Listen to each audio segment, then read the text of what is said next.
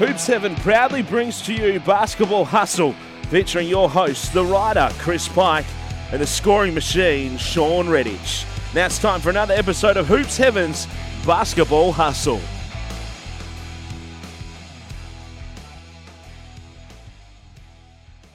Hello and welcome to another week of Hoops Heaven's Basketball Hustle, and it just never seems to stop. We've got plenty to talk about once again this week. It seems to be more and more to talk about for us every single week here on the show. Of course, we'll have, as always, the Tab Touch preview with Matty Knight. We'll have the Damo Award with Damian Martin, thanks to Boomerang. But the rest of the show, as we dissect everything happening in the NBL, plenty happening on and off the court for us to get through, and there's only one man to do it with. So I'll be joined by the scoring machine, Sean Redditch, once again. How do we find you now on the eve of Easter, Sean? Oh, look, our Term 1 program's finishing up this week, so looking forward to a few days of some rest and recovery before we got some camps coming next week, and looking forward to the Easter break. It's been a good term, but ready for a little break in the action. Yeah, and it's a strange one. I don't know if we've ever had an NBL season in your career that's run through Easter, but at least if it is, it's deep into the finals or grand final time. It feels strange to say that we're getting to April and we're halfway through an NBL season. It is, and there's still quite a few games to be played. You feel like they've already played, especially the NBL Cup with the games almost every other day. That, normally by this time in the season, 17 games in, you'd only have 10 or 11 games, but they still got, the Wildcats, if you're looking at their schedule, they still got 19 more games to play. So that's a lot of games. A lot can happen over the rest of the season. Absolutely. And the Breakers as well. They've got 20 to go. There's plenty to get through. So why don't we start off by going back through what we saw in round 11. Sean, I'll run through the results and you can tell me what stood out to you. So it started back on Thursday night and it was a tight one. Melbourne United got the win over the New Zealand Breakers, 82-79 in Bendigo. And then the game that you saw close up, the Perth Wildcats, 81. They had to come from behind to beat the Illawarra Hawks, 70. The New Zealand Breakers then played well to get a win on the board. They beat the Brisbane Bullets 81-76. Big win for Melbourne United, 80-60 over South East Melbourne Phoenix. And then a massive statement performance, I thought, from the Perth Wildcats in Sydney to beat the Kings 89-65. Cairns Taipans, important bounce-back win for them, 79 over the Adelaide 36ers 65. And then to finish up Monday night, huge win for the Illawarra Hawks, their second home game only of the season, and they made the most of it, 96-72 over the Brisbane Bullets. What stood out to you, Sean, out of all of that? Oh, there's probably a few things. I think the Brisbane Bullets missed a big chance that week to really kind of cement themselves into that top four. That loss to the Breakers at home is it could be one that they kind of look back at the end of the season, could be the one that knocked them out of the finals. Yeah, could be. I like the way the Hawks are playing. I know they lost to the Wildcats, but no one's playing as good as the Wildcats are at the moment. And their first half was really good, wasn't it? They were fantastic and probably just missing that next scoring punch in the third quarter when they kind of needed someone to step up the score for them. But defensively, they were outstanding, I thought. And then they showed, they finally got a home game. And that's why I think they're in that driver's seat to get into the top four, because they got so many home games. And you see, 24-point win against Brisbane. They looked really good at home. Yeah, absolutely. So let's go through the standings just quickly at the end of round 11, and as we now prepare for round 12 to start on Thursday night with a couple of games. We've got the Wildcats still out on top, 13-4. Melbourne United right on their hammer, 13-5. Illawarra Hawks, 10-8. The South East Melbourne Phoenix, 10-8. Then just outside the top four, Sydney Kings, 9-9. Brisbane Bullets are 9-9. And then as you touched on last week, I still think this bottom three is probably out of the race just about, you would think. The Adelaide 36ers 7-13, New Zealand Breakers 5-11, and the Cairns Taipans 5-14. Do you still see it as a race between those top six? Yeah, absolutely. And this last round doesn't change much in my opinion. 36ers losing to the Taipans, who haven't won a lot this season, is probably a sign of where they're at the moment. And the Breakers are just going to find it tough. I mean, they're 5-11. To be able to get wins while they're on the road is going to be extremely tough. And we'll talk about their their scenario a little bit later. But it's commendable effort, I think, to get that win against the Bullets, and I think they'll surprise some teams. But dig yourself out of a 5-11 hole is going to be tough. Yeah, it will be. Okay, let's dig a little bit deeper on some of those teams. Let's start at the top with the Perth Wildcats, because they had to dig deep on Friday night to win that game at home against the Hawks, and then to back it up, short turnaround, I think it was only sort of 40 hours between games and flying across the country to then dominate the Sydney Kings how they did. You can't not be impressed with what they're producing right now. It puts them on a 7-game winning streak, and you have to like what they're doing. Well, I think they just have that second gear where they can go to on defense. I mean, we've seen it a few times this season, that 36ers win on the last game in the NBL Cup where they came back from 21 down at halftime. They've just got this gear that no other team, kind of similar, I kind of felt like the Kings were last year when they had Bogut, and they were just outstanding defensively. They could just kind of turn it up a notch and put the clamps on teams. That's the way the Wildcats are playing at the moment. And, that Kings game, it was close up until halftime. And then, the rebounding, their coach, Sydney Kings, he talked about Adam Ford that, they're just on a whole nother level as far as their rebounding. And, the Wildcats aren't even the best rebounding team in the comp. It's actually the Illawarra Hawks. So that gives you a little bit of, where the teams that are great rebounding are at the top of the standings. And so I think that's probably why the Hawks were able to stay in that game against the Wildcats as well, because they can match them at athleticism and rebounding wise. Yeah, it doesn't always reflect on the stat sheet, but when you watch a game that Perth wins, you always get the feeling that they've dominated the boards, and I think it's just the effort. They are always crashing the glass, and if they don't get the rebound, they've always given it full effort to get the rebound, and the offensive rebounds are massive, and those games on the weekend, they ended up winning the possession game by quite a lot, and it's all on the back of that effort just to get the offensive rebounds and to get the extra shots, and you know better than anyone, you played under Trevor Gleeson, how much of a focus is it to end up winning the possession game, because you know that you're just not going to lose too many games if you end up taking more shots than the other team? Well, it is a big part of Trevor Gleeson, and I just remember Tommy Jervis really excelled under Gleeson, especially, that first kind of, because he loved the ability for Jervis to go get rebounds. That was his one role pretty much, and then he developed his offensive game and his passing and made himself into a really good NBL player. But if you can rebound, you can play it. And, I asked Trevor Gleeson after the game against the Illawarra Hawks, what was it that, they really liked about John Mooney? And it was purely just the fact that he could rebound. And, if you can rebound, you can play for Trevor Gleeson, and it sets the tone that, defense, you can play the best defense, but you don't grab that ball, it's meaningless. And so it kind of sets the tone in that. I just still remember that my first season, how much of an emphasis he put on rebounding. It's showing, year in and year out, and probably a big reason why they've had a lot of success over the years. It's actually a pretty simple formula, and it's not always about the personnel, because the Wildcats teams haven't always had the best natural rebounders, but it's all about the effort and putting a focus on it. Are you surprised other teams don't put as much attention onto it? Yeah, I mean, I'll be honest. It does help to have guards that rebound well for their size. You look at a Damian Martin, especially in his prime. I mean, he was just unbelievable at sniffing out that ball. Mitch Norton's the same. And then, Jesse is not a great athlete, but the amount of times, if you watch him over his career, the amount of times he actually tips the ball back, just finds a way. He goes every time. If he's not shooting the three, he is crashing, and just, it's just a mentality. And, I think Luke Travers is one of those guys that kind of fits into that well.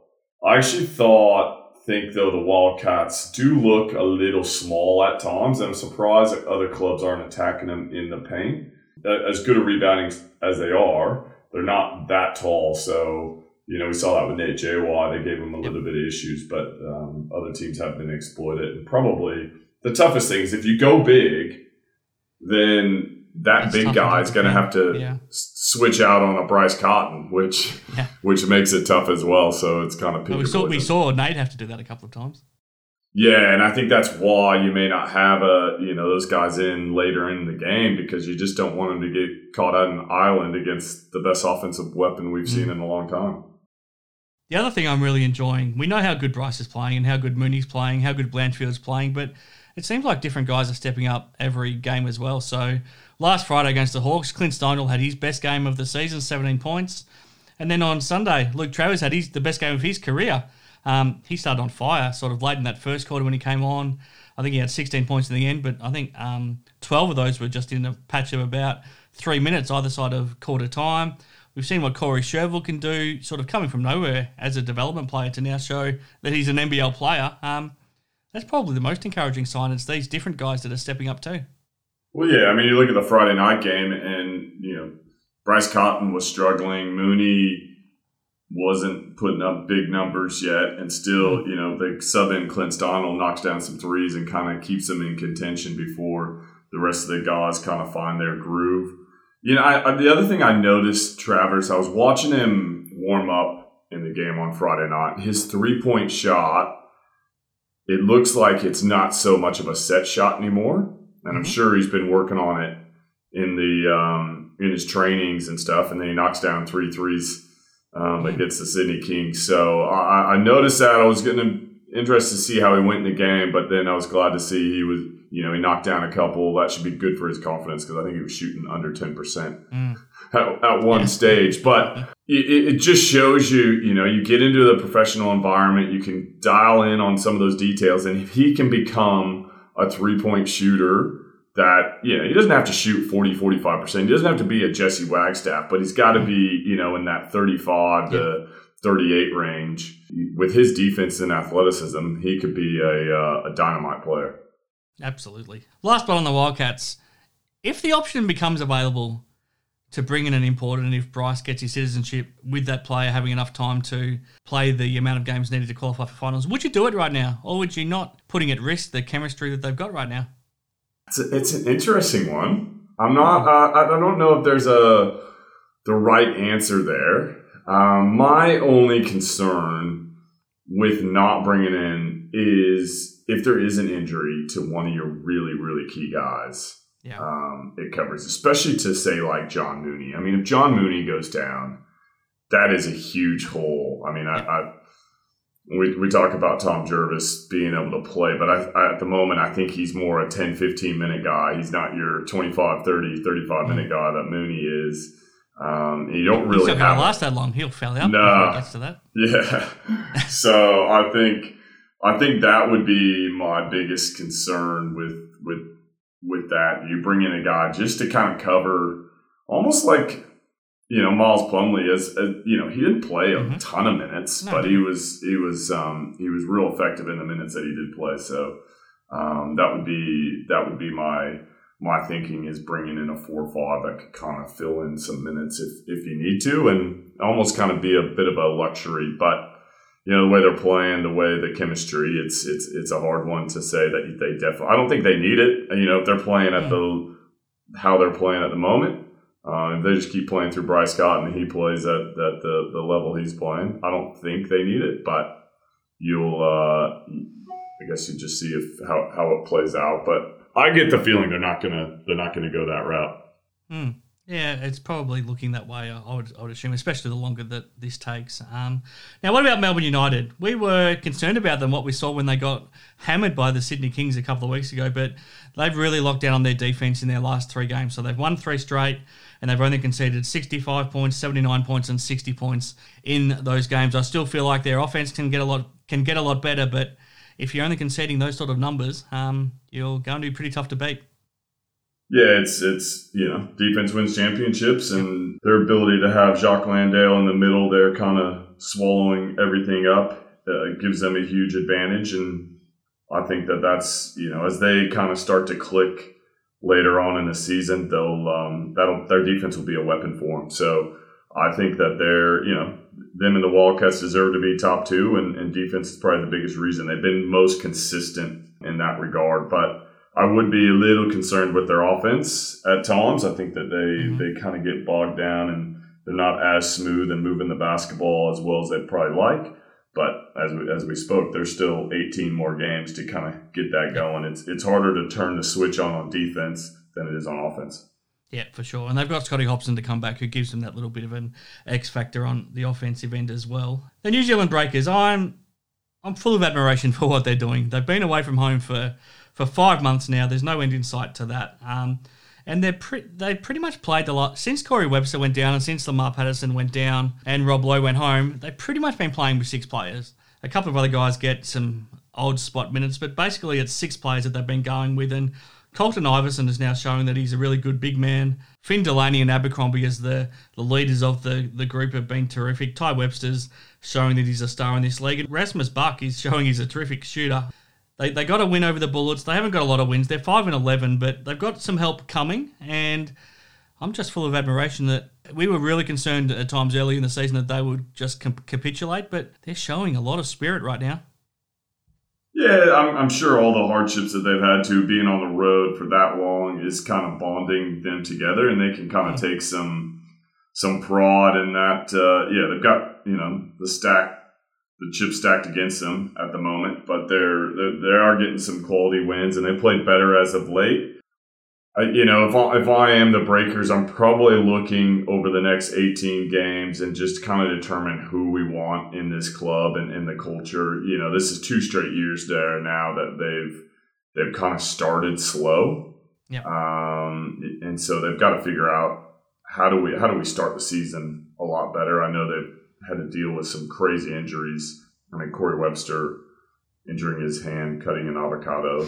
It's hard to plan for that, right? But absolutely. I guess I'd be disappointed with their start the last 2 years. I actually think they're going to, towards the end of the year, just all this, the camaraderie they built, they're going to be a tough team to beat later on in the year, probably a little bit too late. But if they get Corey Webster back, I'm actually really excited to see McDowell White, see how much he's progressed over the couple of years. I was really impressed with him as a rookie with the Sydney Kings. So, I think he's going to come in, surprise some players, and probably just give them another ball handler. I mean, you could even throw Abercrombie at the 4, McDowell White at the 3, and then the Webster brothers at the 1-2. That is a dynamic 1 through 4, and then put Colton Iverson in there as your screener. That could be a pretty potent lineup for the Breakers.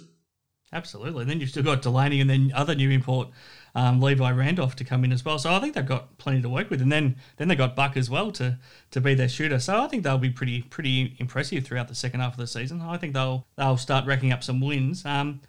One team I'm not willing to say that about is the Adelaide 36ers. I've got some real concerns over the way they're tracking. They didn't look good up in Cairns. They lost to the Taipans, but I guess you can use the excuse that they were missing Isaac Humphries, they were missing Josh Giddey, and they were missing Isaac's replacement in the starting 5, Keanu Pinder as well. But the Taipans were missing Majuk Deng and Kawat Noi as well, and the Taipans had been losing all of their games lately too. What do you think of the 36ers? And to me, the biggest question mark right now is, why is Brandon Paul not being used more? Yeah, it's an interesting one because you brought in a guy like that to be your spark plug, and your season's going south. Throw him out there. Let him play, and see if he can kind of be that spark. My sense is he's not the player that Connor Henry wanted. Well, he looked like he was in his first 2 games, didn't he? He did. I mean, he looked, especially that first half against the Wildcats, he was outstanding. But I don't know what's going on, if he doesn't like this scenario, if he wants to use him coming off the bench. But it doesn't look like that's gelling with Brandon as well. I could understand maybe the first game, just get your legs. But, hey, throw him out there. Your season's slipping away. He needs to be that scorer for you. Because you've got some solid pieces there in Sunday Dutch and Daniel Johnson that can kind of play around him, but he needs to kind of be that. Yeah, absolutely. That star. Jack McVeigh's playing well now. There's a lot of nice pieces there if you let your star import be a star import. But his last 2 games, he's only taken 11 field goals. It just doesn't make sense because we saw what he could do in those first 2 games and. He's not starting right now. We're not seeing him until sort of 5 minutes into each half, and then he's just not able to get into the game. I just don't understand it. Yeah, I mean, they've come out and said there's some conditioning issues, but he doesn't look out of shape. And I don't think he looks tired. No. Now that he's played a few games, that's why I think there's some underlying things there that might be going on that we may not be ability to see. But yeah, I get the sense that he's not a long-term solution for him. So trying to maybe. But you bring a guy out, let him play to see if he can work himself in. I mean, you look at some guys that have come out here, they've started slow as imports, but you give them, more opportunities and more experience, and they blossom into outstanding players. I look at a guy like Kevin Lish as one of those that maybe started a little slow, but geez, what a career he had. Yeah. Connor Henry, you played under him as a coach. There was question marks over his ability to coach by the end of that season he did coach at Perth. From what you've seen from the outside, is he a better coach now than he was 12 years ago? Oh, absolutely. I think he's got a lot more experience. That when he came into the Wildcats, that was his first head coaching job ever. So that's a tough gig to come into. And, I like some of the sets they're running. I think, probably losing Isaac Humphries has really hurt them, just kind of having that rebounding and a presence in the middle. He was leading your MVP race at that point.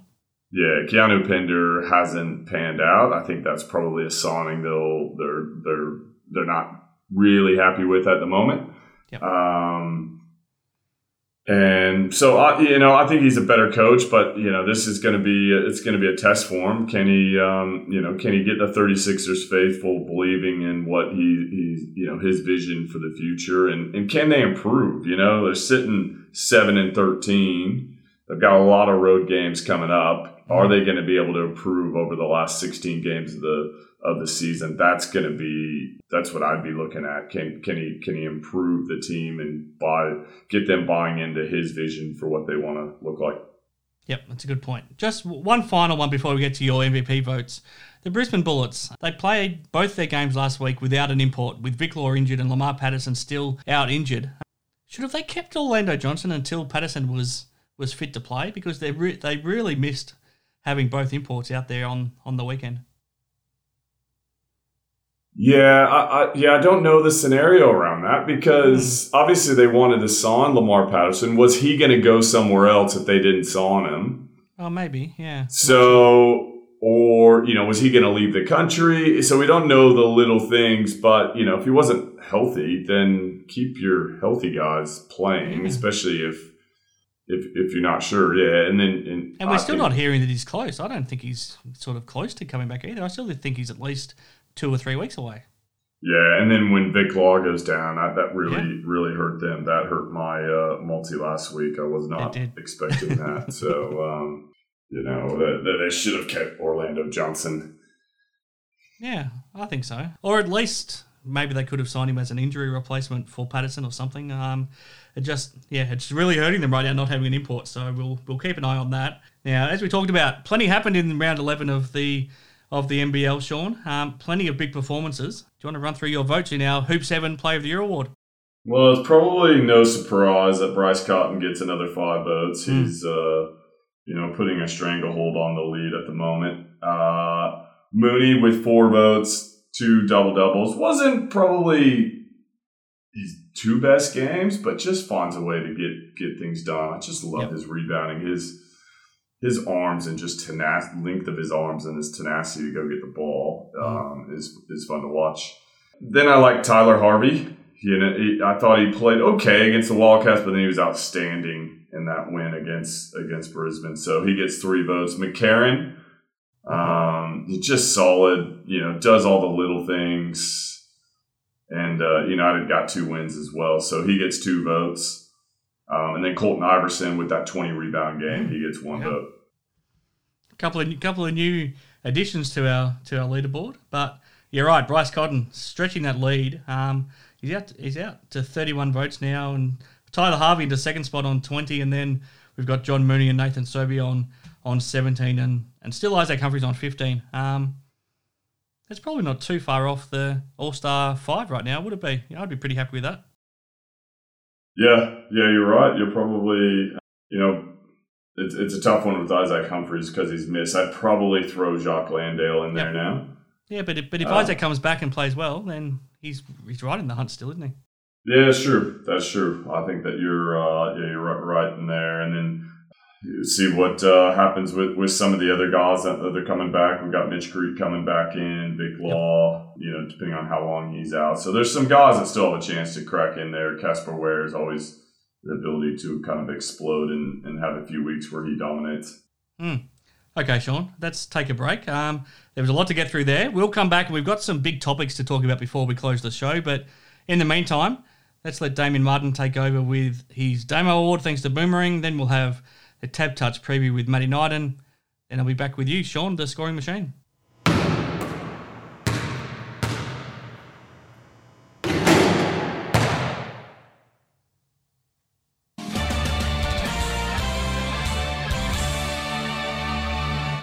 Okay, we're back here now on Hoops Heaven's Basketball Hustle, and it's time for the Damo Award, the Best Defensive Player in the NBL Award, thanks to Boomerang. And make sure you check out Boomerang, the best basketball systems in the country. You can purchase your system, you can get it installed, and the custom flooring is out of this world. It's the best in the business. You'll feel like you're floating on air, and you can also make it look however you like, design it however you like, and Boomerang will install it all. And thanks to their support here of the Damo Award, one of our listeners can go and purchase a above-ground basketball system right now with 50% off. Just mention Basketball Hustle. You can also get an in-ground system 25% off, or some of those custom floorings that I talked about, 15% off, just for being a listener here of Basketball Hustle. So thanks to Boomerang. And now let's get on to Damien Martin.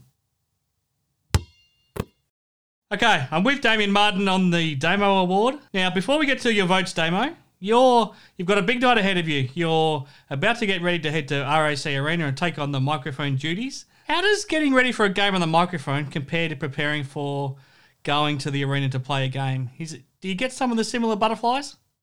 Yeah, I'll probably actually get more nervous for the commentary than I did for maybe the last 4 or 5 seasons. As a player, you kind of just have that routine as a player. You're genuinely excited for the game. You've already had, 3 or 4 days worth of scouting going into the game, whereas with the commentary, it's also new. I know I'm commenting on, a sport I love and like to think I know a little bit about, but yeah, just not knowing when they're going to throw to you or whether you should speak up, still getting to know that role in particular.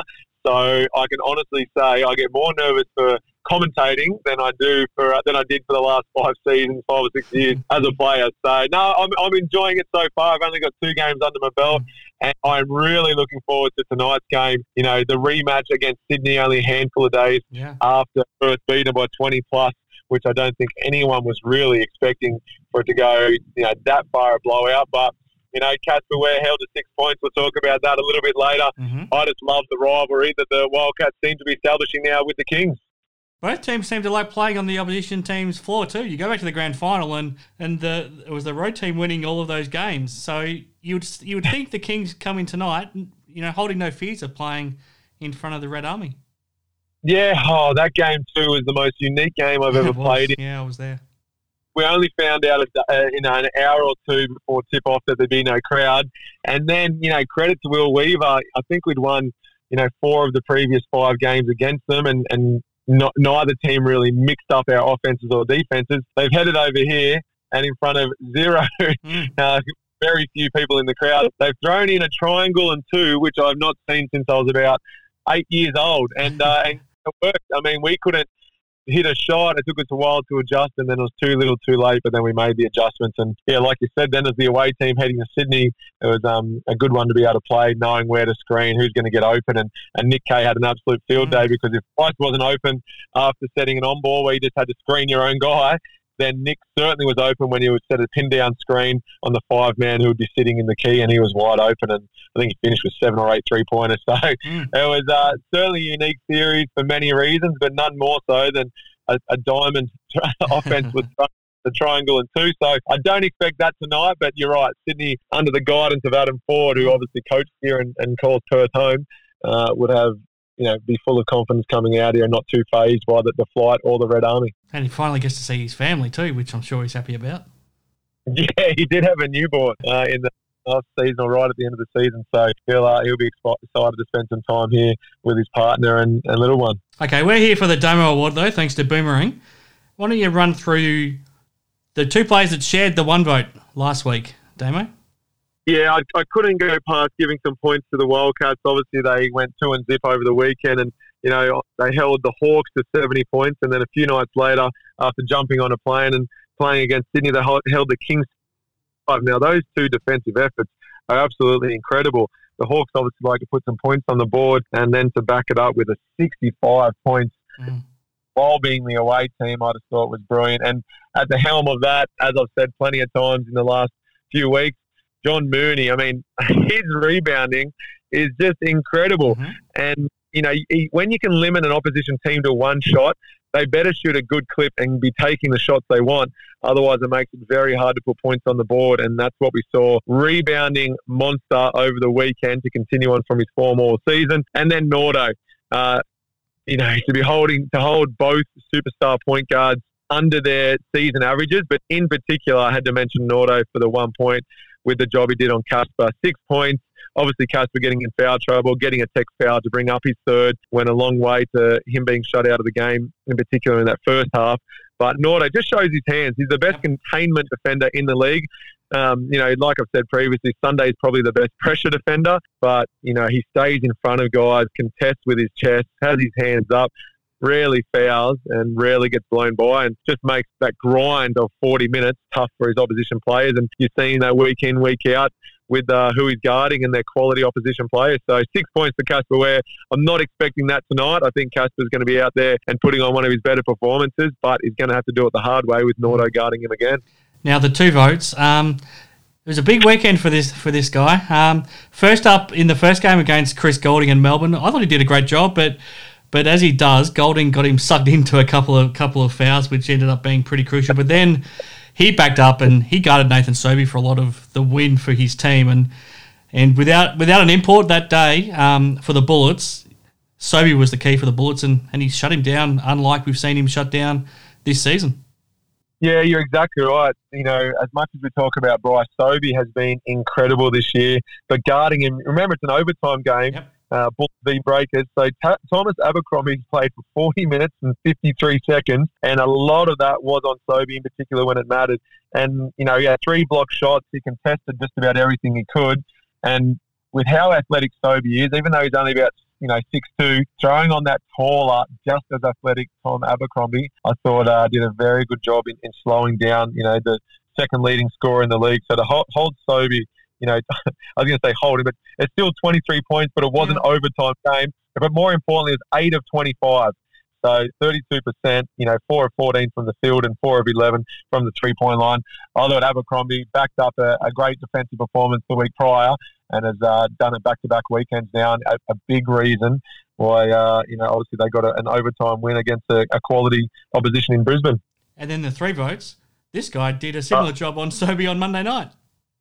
Yeah, exactly right. I mean, I've mentioned him a few times. I don't look at the scores so far because I wanted to genuinely be surprised at the end of the year with who's awarded, but Simon has to be up there. I mean, the Hawks, they brought him out to be the Bryce Cotton stopper. Now, I'm not going to go ahead and say he did that when they played the Wildcats in that first game. Bryce obviously dropped 22, but 22 is still below Bryce's average. It is, yep. So you've got to credit him for keeping him below the average. But yeah, like you mentioned, to be able to play against Bryce, who just does not stop running, there's got to be some type of fatigue factor when you're trying to back up that a few days later.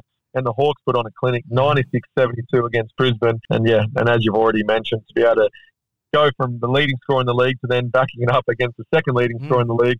Sobey, 11 points, 5 of 14 from the field. He shot well from 2, but only 8 looks, 5 of 8, and then 0 of 6 3-point line. I mean, some of it, some guys do have just off-night shooting, but in this case, I'd like to say that Simon had a lot to do with that in the 20 minutes because pretty much all of that 20 he was guarding Stobes. Absolutely. So we won't read out the leaderboard here because we don't want to prejudice your votes moving forward. But if you want to check out the leaderboard, have a look at our social media pages. But Damo, before we let you go, we're here thanks to Boomerang. What are you most looking forward to tonight? What's the one thing you go to RAC Arena excited about seeing?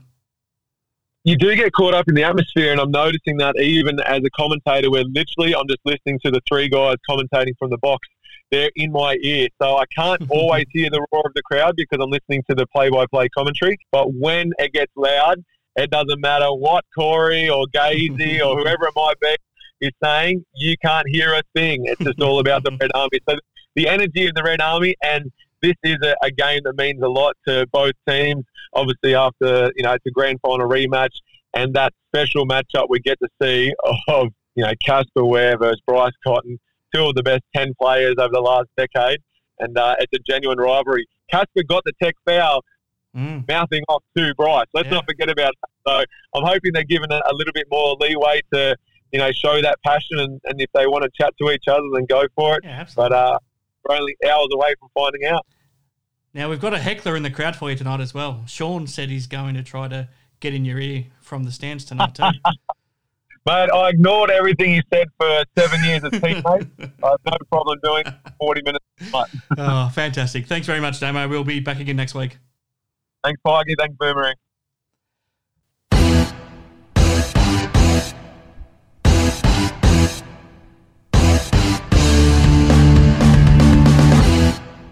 Big thank you to Damien Martin for the Damo Award. Thanks to Boomerang. And now, here on Hoop 7's Basketball Hustle, it's time for the Tab Touch preview. And Matty Knight will be with me shortly, but we're just so proud to be able to team up. We've got three Perth Wildcats championship-winning legends here with us on Hoop 7's Basketball Hustle every single week. Damien Martin, Matty Knight, and Sean Redditch. And we're just so proud to team up with a successful and proud and a community-minded WA organisation like Tab Touch. So check them out, tabtouch.com.au, and especially check out all of the NBL betting markets right now. Everything you could ever hope for betting on a game, all of the top scorers, the rebounders, all of the game line bettings, the margins, anything you could ever hope for. Just head to tabtouch.com.au.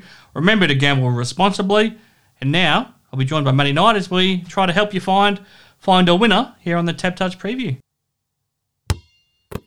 Unfortunately, Matty Knight wasn't quite able to join us this week for our Tab Touch preview, but we'll be back with him next week, and he's got a lot on his plate right now. He's preparing his WA state country team for the national championships next week over in Victoria. But we'll get his tips out, and we'll get his multi-bet available as well this week as we try to continue to raise some money here on Tab Touch for charity. But let's take a quick look at the round 12 matchups in the NBL.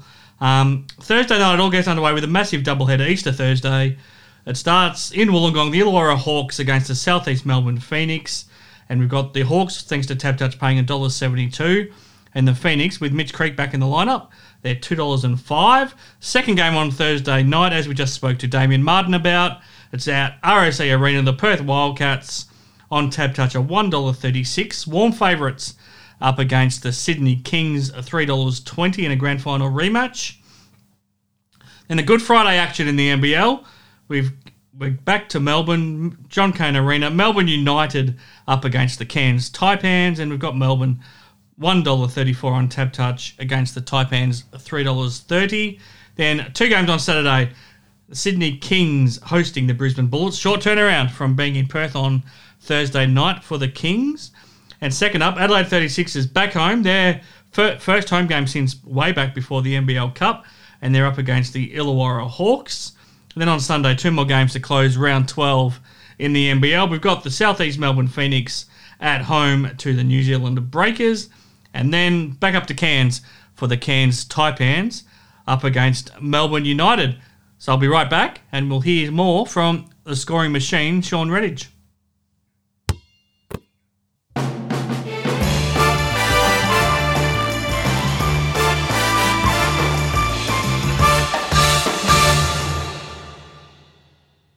Okay, welcome back to Hoop 7's Basketball Hustle, and it's a big few days ahead, Sean, over Easter for round 12 in the NBL. Why don't you run through the games and tell me your thoughts?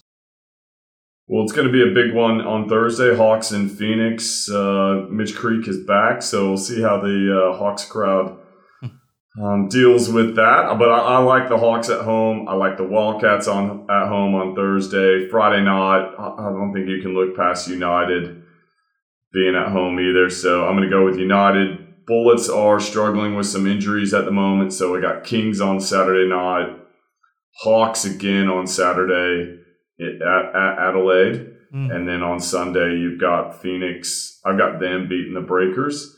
And then on Sunday, I got United beating the Taipans. So probably the best teams at the moment are getting wins. That's kind of the way I see it. I think that they're going to be able to build that little gap there between top of the ladder and bottom of the ladder a little bit more this week. Yep, so we'll keep an eye on all of that. But there's been some big news away from the court this week as well, Sean. And I guess probably none more so than Mitch Creek's reinstatement at the Southeast Melbourne Phoenix. So the situation was he was initially charged with assault, and then the first hearing was meant to be this week, but that's now been deferred until the end of May. So initially the NBL, Basketball Australia's Integrity Committee and the Phoenix had all decided that it was in his best interest and everyone's best interest that he would be stood down from duties for now. But now that hearing has been delayed, they've decided that he can come back to play. Given those charges are still hanging over his head, given the charges are pretty serious ones of the damage done to the woman that has made the allegations, and given nothing has really changed in the situation except the hearing has been pushed back, I don't think I'm very comfortable with the change in direction and allowing him to be back out there. And it's more so just you don't want to draw attention to this situation, and putting him out on the basketball court is the ultimate way of drawing attention to him right now. What are your thoughts on the situation, Sean? Well, we talked about a couple of weeks ago, actually, the way that it was handled, as I thought was the appropriate reaction. Yep. Especially in the realm of where we're at in the world, what's happening, especially in Australia politics.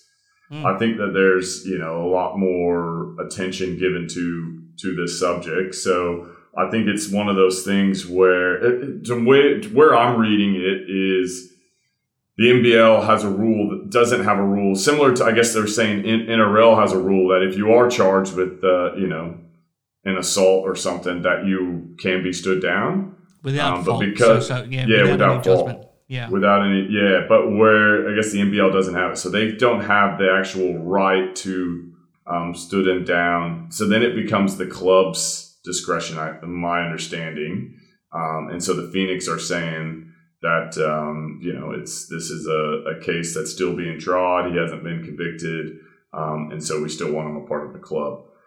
I'm not a big fan of that reasoning, and I think, to me, if Mitch Creek is your 8th or 9th or 10th guy, is he allowed back in the club? I don't think he is. Mm-hmm.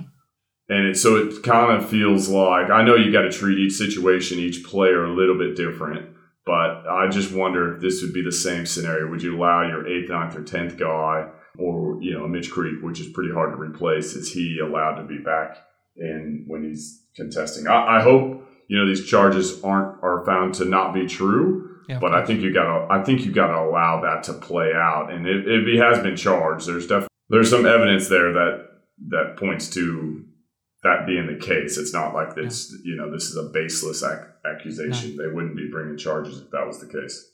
Exactly. And as we talked about a couple of weeks ago, there's actually physical evidence of what happened. So somebody has done it to this woman, and she has accused it that it's Mitch, and we'll wait and see if it turns out that it is him. But I just feel like him being out on the court, it puts a target on his back now. And when you touched on it before, talking about playing in Wollongong tonight, when he heads into opposition venues, I feel like he's now becoming a target, and it just draws attention to this issue. And I think that the league and the club could have avoided it by not playing him. But at the same time, I understand their decision, because with Mitch in the team, they're a championship threat. I don't think they are if he doesn't play. So I can understand both sides of it, I suppose. Yeah, and then their other statement, they've come out and said he's allowed to play, but he's not allowed to do any community engagements. He's lost his captainship. So there's some things that have been taken away, but I think that And even the Olympics have come out now and said that he's not eligible because he's been charged with a.